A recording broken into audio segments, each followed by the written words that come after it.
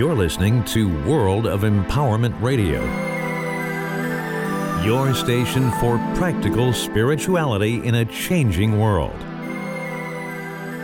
And here are your hosts, Gail Rose and Ahonu. Good morning from the mountain. Well, I came up here this morning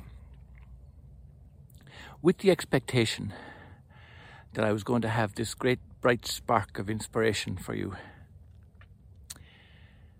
And I realized that was an expectation.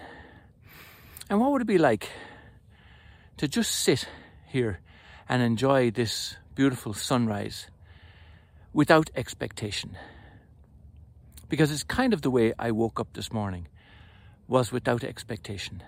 I felt, God, this could turn out to be a marvelous day. It may not, but what an adventure it is. And so I sat here and I thought, I'm not going to record anything. But you see what I just did?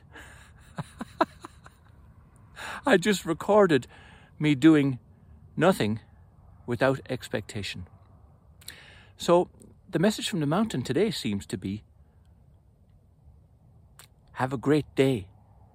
Expect nothing and expect everything at the same time. Who knows what will happen? Blessings from myself, Ahonu, and from Gail Rose.